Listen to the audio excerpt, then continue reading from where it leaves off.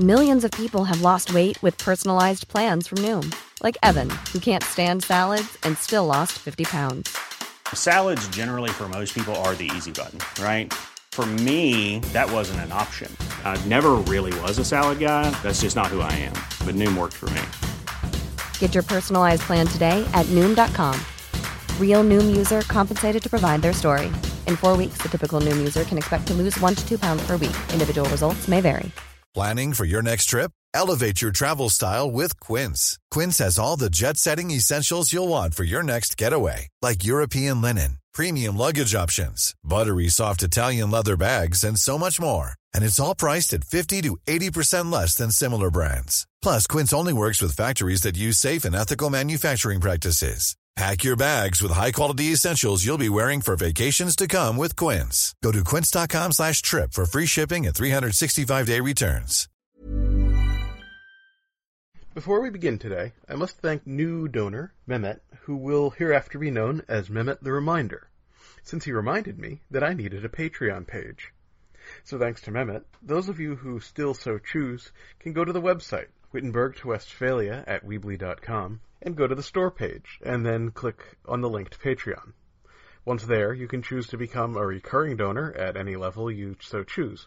This means that any time I release an episode, the amount that you choose will be deducted from your bank account, and will be put into mine, at which point I will use it to keep the lights on, feed my child, and buy alcohol. Usually people have goals and rewards for Patreon donors. As you probably know by now, I'm no good at thinking that far ahead, and my current release rate is probably as good as I can get for the foreseeable future. But I have something in the works, and if we can get up to 20 patrons, I will announce a special reward. While you are at the website, you will notice a link at the top of the episode's blog for a short survey. I tried to make it enjoyable, so please take it. It would really help me out. So if you want to do all those things, head on over to Wittenberg to Westphalia podcast.weebly.com to do all those things. Thanks in advance. Next item of business.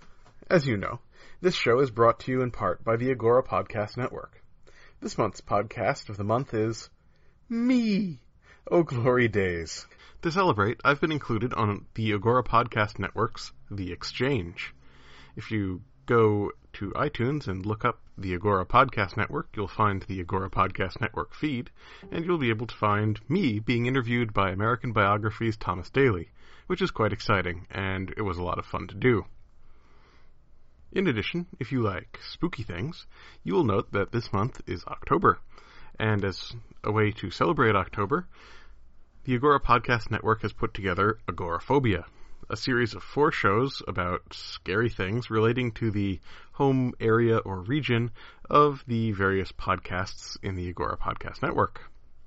I did a section on Rhode Island that just posted, so check that out too. And now on with the show. See here the lessons which teach preparation of all manners of meats.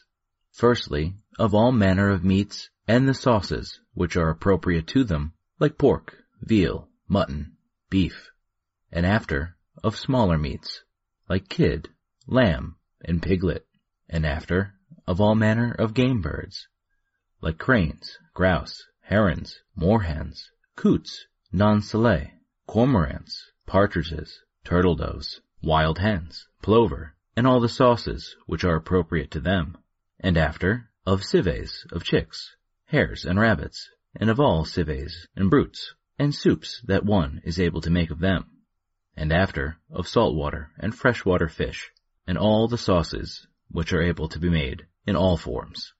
Quote from Enseignements, qui enseignement apparelia totes manieres de viandes. Hope I said that right. And the 2005 translation by David Myers. And read by Thomas Daly of the American Biography podcast.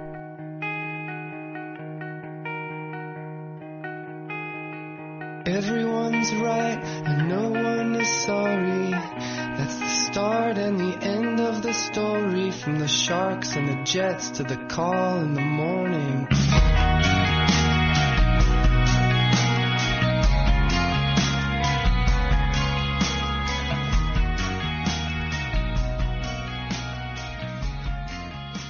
Greetings. My name is Benjamin Jacobs, and this is a very special episode number 23, the second anniversary special.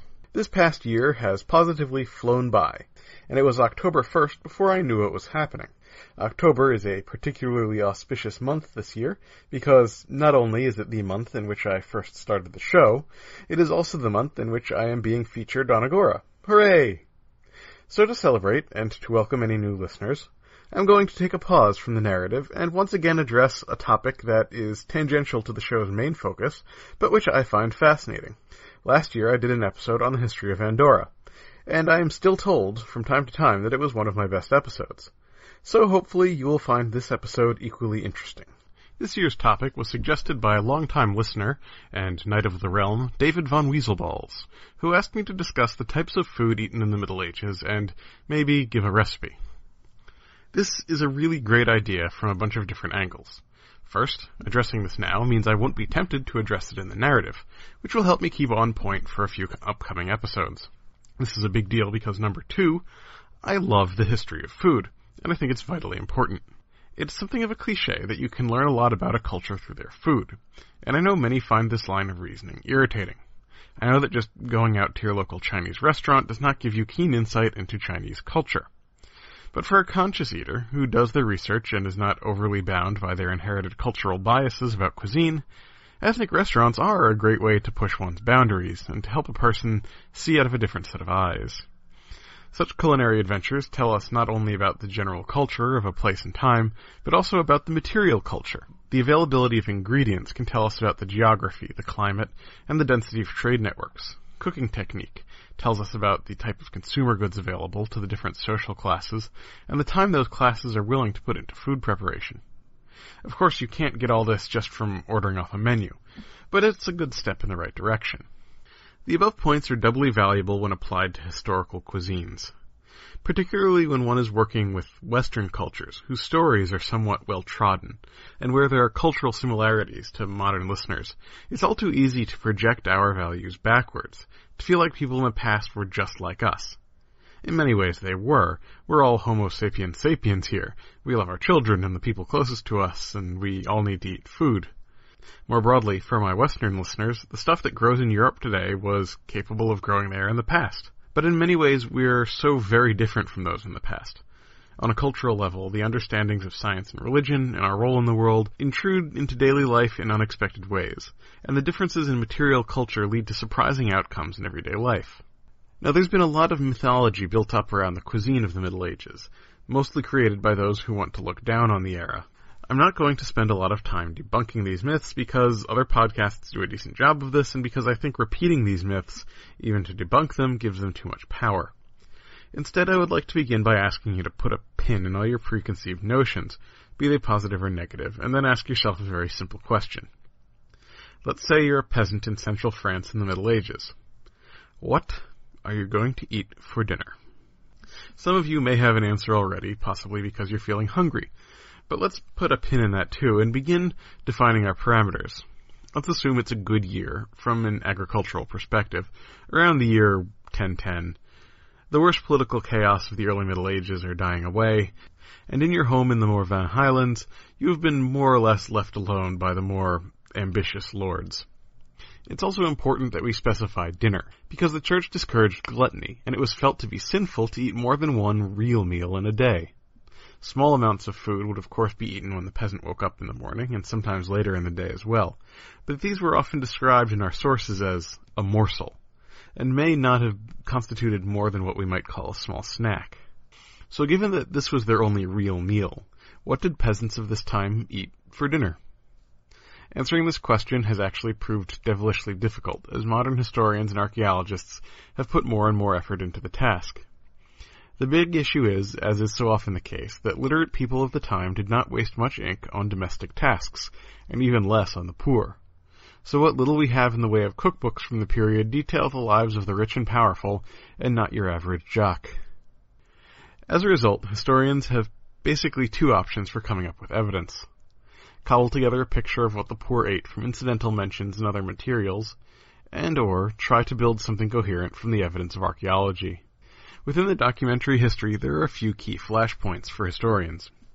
First, some historians feel that in the Middle Ages the gap between rich and poor was not that wide, based on some of the passing mentions in legal records and church documents, and so these folks feel we can use at least some of the cookbooks we have.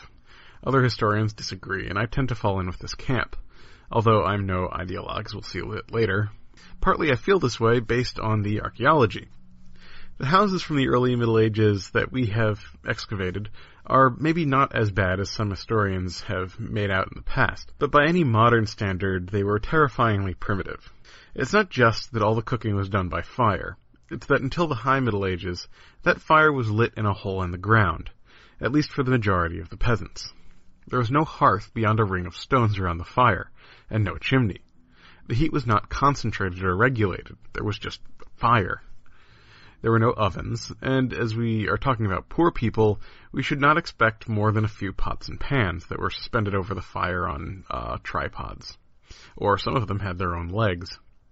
Honestly, from what I've read, a peasant with both a pot and a pan was probably pretty comfortable in the grand scheme of things.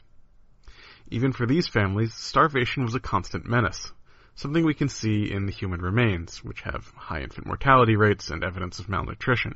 When we're talking about people this desperately poor, the complex and highly spiced dishes written about in the surviving cookbooks are, on the face of them, absurd. Peasants weren't importing peacocks and stuffing them full of expensive spices. Even the concept of separate dishes may be something of an anachronism. The point is that the family of the medieval peasant can't prepare any food that requires expensive ingredients, or preparation methods more complex than that which can be done with a pot and a pan, and the pan might just be a big flat rock. So spices that came from the Far East, rice and sugar, were not in the pantry, at least not in Europe. While we're on the subject, there are a number of other items that we're going to have to strip out of your mental meal prep. Because of the date of 1010, you are going to have to eat without anything introduced after the Columbian Exchange of 1492. In other words, the crops that moved to the Old World after the first establishment of European colonies in the Western Hemisphere. This is an alarmingly long list. Chocolate and tobacco are well known to be New World products, but fewer people think of the long list of vegetables. This includes almost all of the nightshade family, whose only members in the Old World before the exchange were known poisons. They are sometimes used as pharmaceuticals and cosmetics as well, but that's a tangent. The nightshade family of crops from the New World includes tomatoes, potatoes, peppers of any kind other than black pepper, cashews, and many, many others. Corn, aka maize, are on the list of Columbian Exchange items as well, as are all the squashes, which means that there were no pumpkins in Europe before 1492, and also no butternut squash or zucchini. There are a number of fruit that we are familiar with today, whose European ancestors no longer grace our tables for the most part. For example, commercially grown strawberries are derived from the North American varietals, which are more hardy and easier to produce in mass quantities. Similarly, most table grapes are based on the North American varietals. Old World grapes, which tend to be somewhat hard to grow and are extremely prone to spoilage, are usually saved for winemaking. I will stop myself here, but I could spend a really inordinate amount of time on this. The amount of crops that were procured from the Columbian Exchange is truly mind-boggling. It may not seem like a big deal until you start trying to think of a meal you recently consumed without any of the items on this list.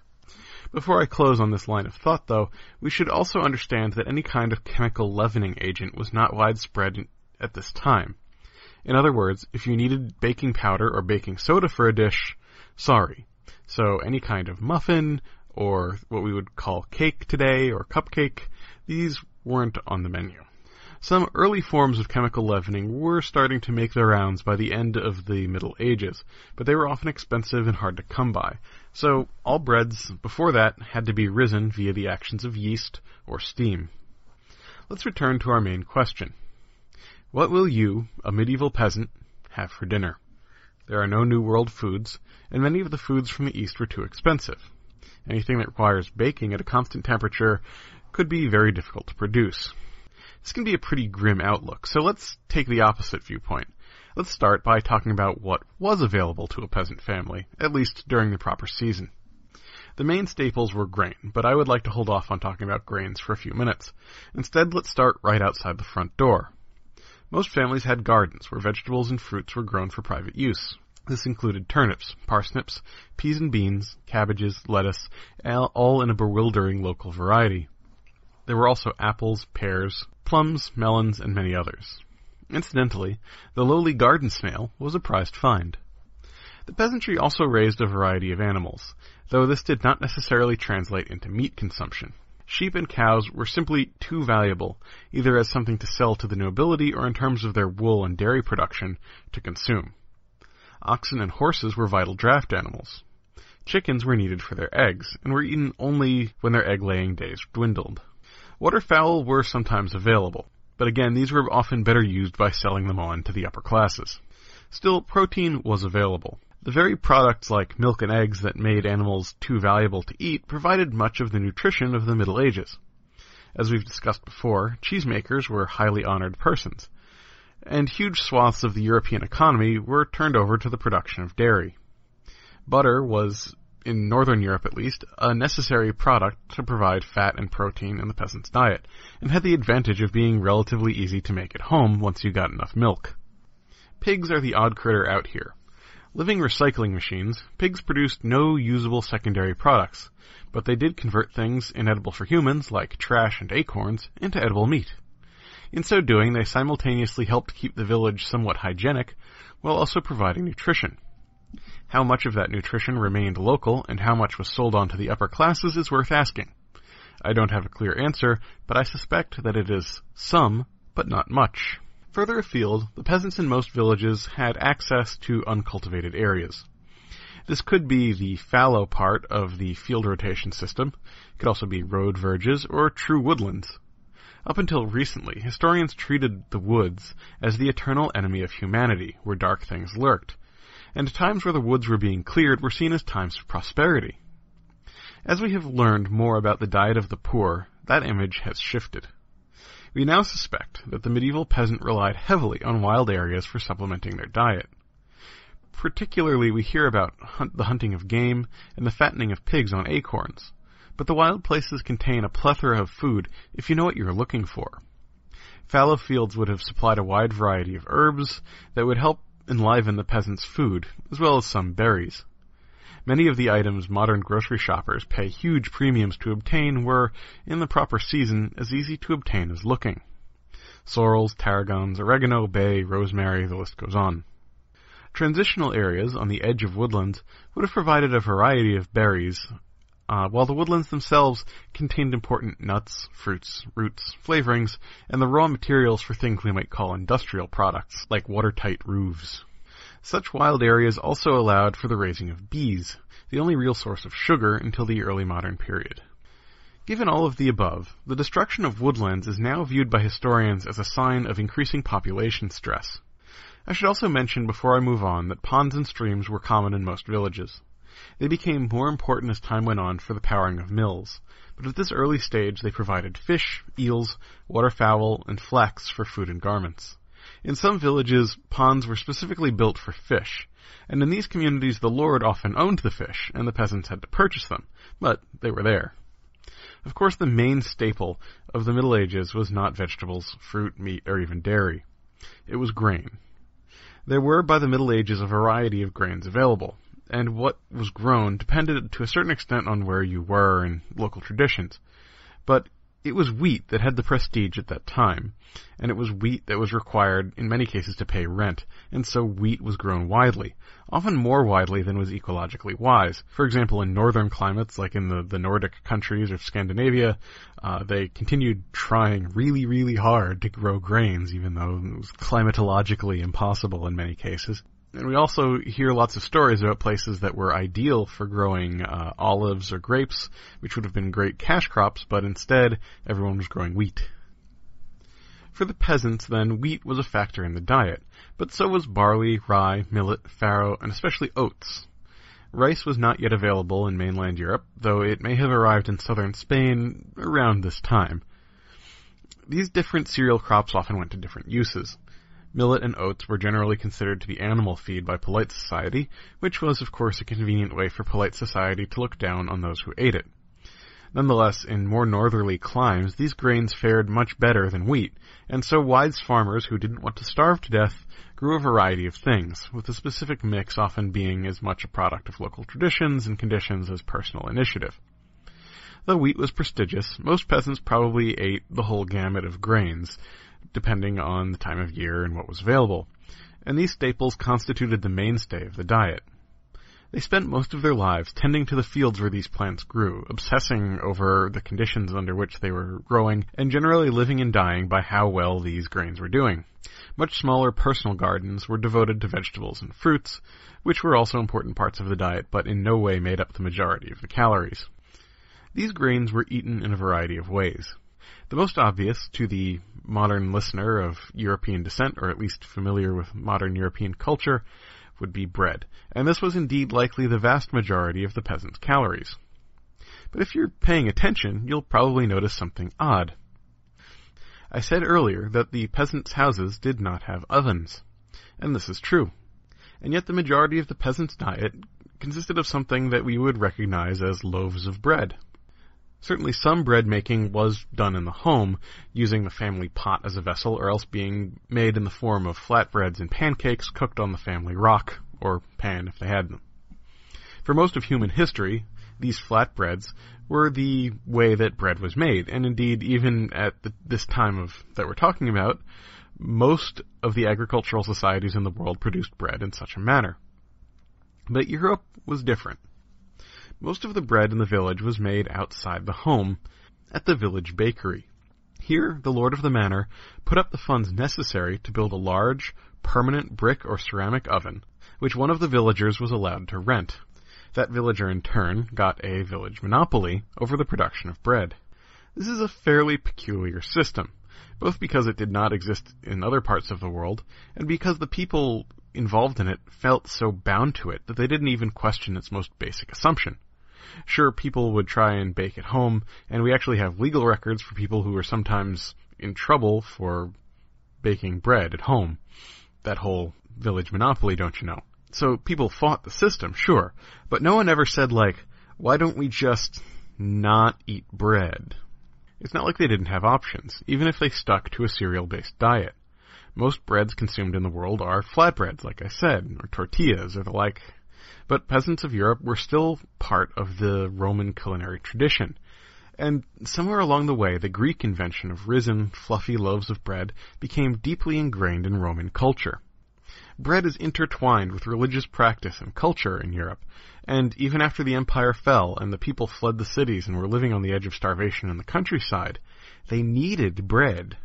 This goes far to explain some of the peculiarities of the European medieval village, which was, despite being in the middle of the countryside, in the middle of nowhere, a quite urban place, quite tightly packed, and the people who lived in it were very interdependent, but that's a topic for another show. For now, let's end our discussion of bread by saying that the dense loaves of multigrain bread were to the peasants of Europe what the rice was to the peasants of Asia and the yogurt was to the peasants of the Balkans. It's not really a meal by itself, but it's so vital to the meal that its absence was bewildering and threatening. We have one last grain-based food item to discuss, something that all medievalists agree was absolutely vital to the peasant diet, and the middle-class diet, and the upper-class diet. This dish was in fact so vital that despite what I said earlier, it very clearly transcended class lines, and was probably the most universal food item of the Middle Ages. I'm speaking, of course, about gruel. You can also call it pottage, porridge, stew, or soup. It's all basically the same thing. The concept is this. You take a pot. You put it over the fire. You put in whatever bones or scraps of meat you have around and boil them in water. You then take out the bones, or possibly grind them up. You maybe add in organ meats, or whatever scraps of meat you have around. Then you add cracked grain, root vegetables, beans, and cabbage. Then you simmer it all together, all day, while you work in the fields. There are a number of huge advantages to this dish. It pulls the maximum possible nutrition out of the meat. It's very filling despite being mostly water. And because it's mostly water, it will not burn so long as it is stirred occasionally, something you can have a young or elderly relative take care of. If it's watery enough, it may not even need that level of attention. This is all in contrast to, say, spit roasting or frying foods, where nutrients are lost either through being locked up in bones, or lost by being stuck and burnt to the pan, or dripping off the meat into the fire. After a day or more of simmering, this gruel would be a thick, nutritious sauce. It was, of course, served with bread, large, thick, tough slices called trenchers, that served in the place of plates, or bowls. The gruel would be ladled onto the trencher, which soaked up the broth, making a nice, tasty meal. This kind of meal is attested in almost all the sources we have as being common amongst people of all classes, so long as they could afford the bread, and so it is often heavily emphasized in many traditional reconstructions of medieval cuisine. This can tend to paint a picture of medieval cuisine as monotonous and slightly revolting, because we're basically talking about everything boiled to death and homogenized. And when, at the end of the day, you were done with the meal, you didn't, put the rest in Tupperware and throw it in the fridge. You kept it simmering, and then the next day you just topped it up with more of whatever you had lying around. And then you'd go out to the fields. Certainly ideas of medicine and morality at the time of the Middle Ages did not encourage a lot of variety in food. As such, feasting was considered gluttonous, and food that was well boiled was thought to be easier to digest. And anyway, modern archaeological evidence of high infant mortality rates and rampant malnutrition would seem to suggest that the peasantry were never able to afford much more than gruel anyway. But it is very possible to overemphasize this. Let's start with the archaeological evidence first. Despite the clear evidence of malnutrition, it's likely that this is the result of feast and famine cycles caused by the changing seasons and the relative agricultural conditions year to year. So during the summer and fall, it's likely that food was abundant. During the winter and the spring, before the first crops matured, peasants had to live off of stored food, and if they ran out, people starved.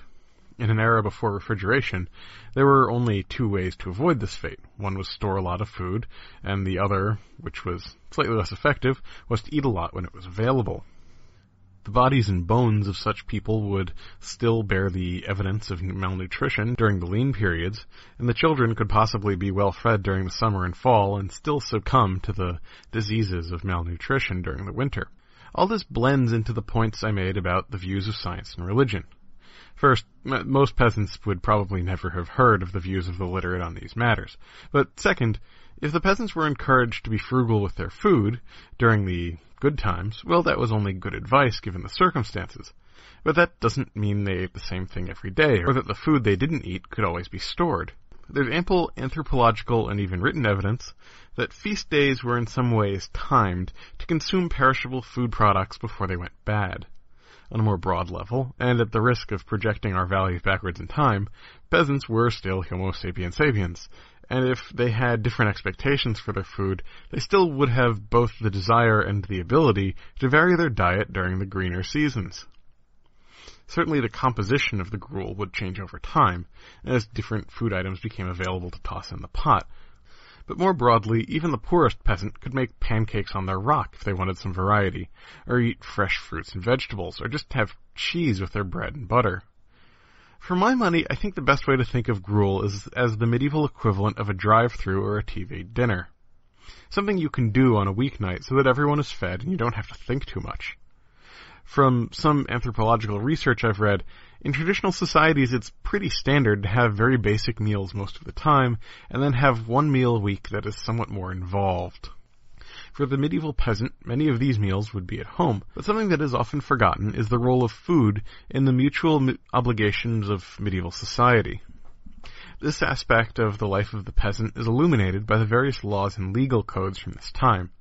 Provision was often made that lords must provide meals or snacks for their peasants, particularly if they did work for the lord, and particularly on holidays. So, when the peasants are actively working for the lord is usually required to provide some sort of morsel for the working men to keep them on their feet, particularly during the harvest time, when the hours were long and the workers were very eager to return to their own fields. There were also celebratory feasts taken at the manor house on holidays. Whatever the origins of these traditions, which we can romanticize as much as we like, most of these manors were not actually occupied by the lord, since most lords were absentee. But still the lord was required to set up major feasts for the village on occasions like Christmas or Easter. This varied greatly by the specific location, but in most places the peasant could expect at least one blowout feast per season on the lord's dime. In addition, there were a wide variety of religious festivals, at which time the villagers themselves might pool their resources to lay in better fare than usual. So despite some thin evidence, and despite archaeological evidence that medieval peasants were often malnourished, we should not think of the medieval peasant as a bunch of sad sacks, living their entire life eating gruel and looking forwards to death as an escape from the drudgery of their diet. Certainly they would have had many days of gruel, but think how we treat food today. Despite our love of good food and our uniquely expansive ability to get it, on most days and in most meals we simply make do with what we have at hand. Breakfast consists of bland cereal and milk, lunches procured at drive-thrus and flavored mostly with artificial chemicals. Those of us who do not just microwave our dinners are often so stressed by our day and our concerns that we simply enjoy the opportunity to spend time with our families, or worse, spend the time staring at the TV. For most of us, we only get 1 or 2 meals a week that are really, really thoroughly enjoyed, with quality food and drink and good companionship. I tend to think the peasantry of the Middle Ages were much the same in this regard. The specific foods they ate were defined by the technology and ingredients available, and very limited by their poverty, resulting in a diet that may seem utterly alien and very full of bits and pieces. Still, in all likelihood, they took advantage of local knowledge to get a variety of ingredients that is in some ways lost to our modern world. The peasants were not the passive butt of life's great joke. They sought to do well by their families and themselves, and part of that, I think, would have required finding ways to keep food from being a total chore. Sure, on your average Thursday, they would have gathered around the gruel pot, but not all days are average, nor are they all Thursday. The reasons for their celebrations differed from our own, and the kinds of things they consumed on blowout feast days may be different, but the evidence does not support the view that the peasants ate nothing but gruel from birth till death. In total, the image I want to paint here is not one of rosy nostalgia, nor one of abject desolation. We should pity the medieval peasant. They lived in a cruel world in which they had little say, and were often at the edge of starvation. But they had their own agency. They were smart, no matter what their betters said, and they used such resources as they had to control what they could about their lives. If no solid recipes have really survived, we can build up an image of what it may have been like. So for all your edification, I've put together a recipe based on my own research and based on my years of amateur cheffery. What is more, using modern tools, it's something you can make on a not overly busy Wednesday. We are already running long, but if you're interested, I have posted the recipe to the website, along with some background about how I came up with it. Keep in mind, this is my sort of personal stab at it, reconstruction.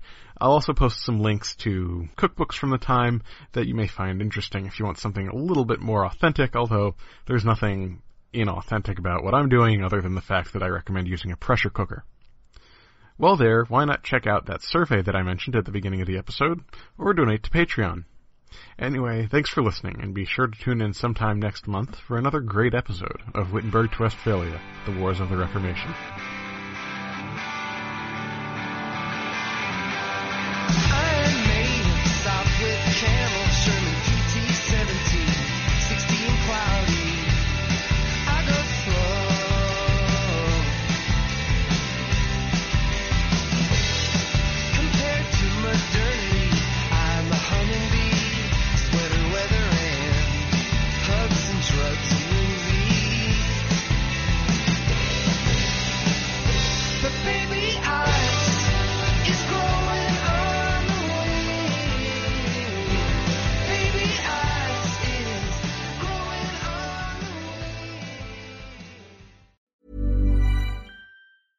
Even when we're on a budget, we still deserve nice things. Quince is a place to scoop up stunning high-end goods for 50 to 80% less than similar brands. They have buttery soft cashmere sweaters starting at $50, luxurious Italian leather bags, and so much more. Plus, Quince only works with factories that use safe, ethical, and responsible manufacturing. Get the high-end goods you'll love without the high price tag with Quince. Go to quince.com/style for free shipping and 365-day returns. When you make decisions for your company, you look for the no-brainers. And if you have a lot of mailing to do, Stamps.com is the ultimate no-brainer. It streamlines your processes to make your business more efficient, which makes you less busy. Mail checks, invoices, legal documents, and everything you need to keep your business running with Stamps.com.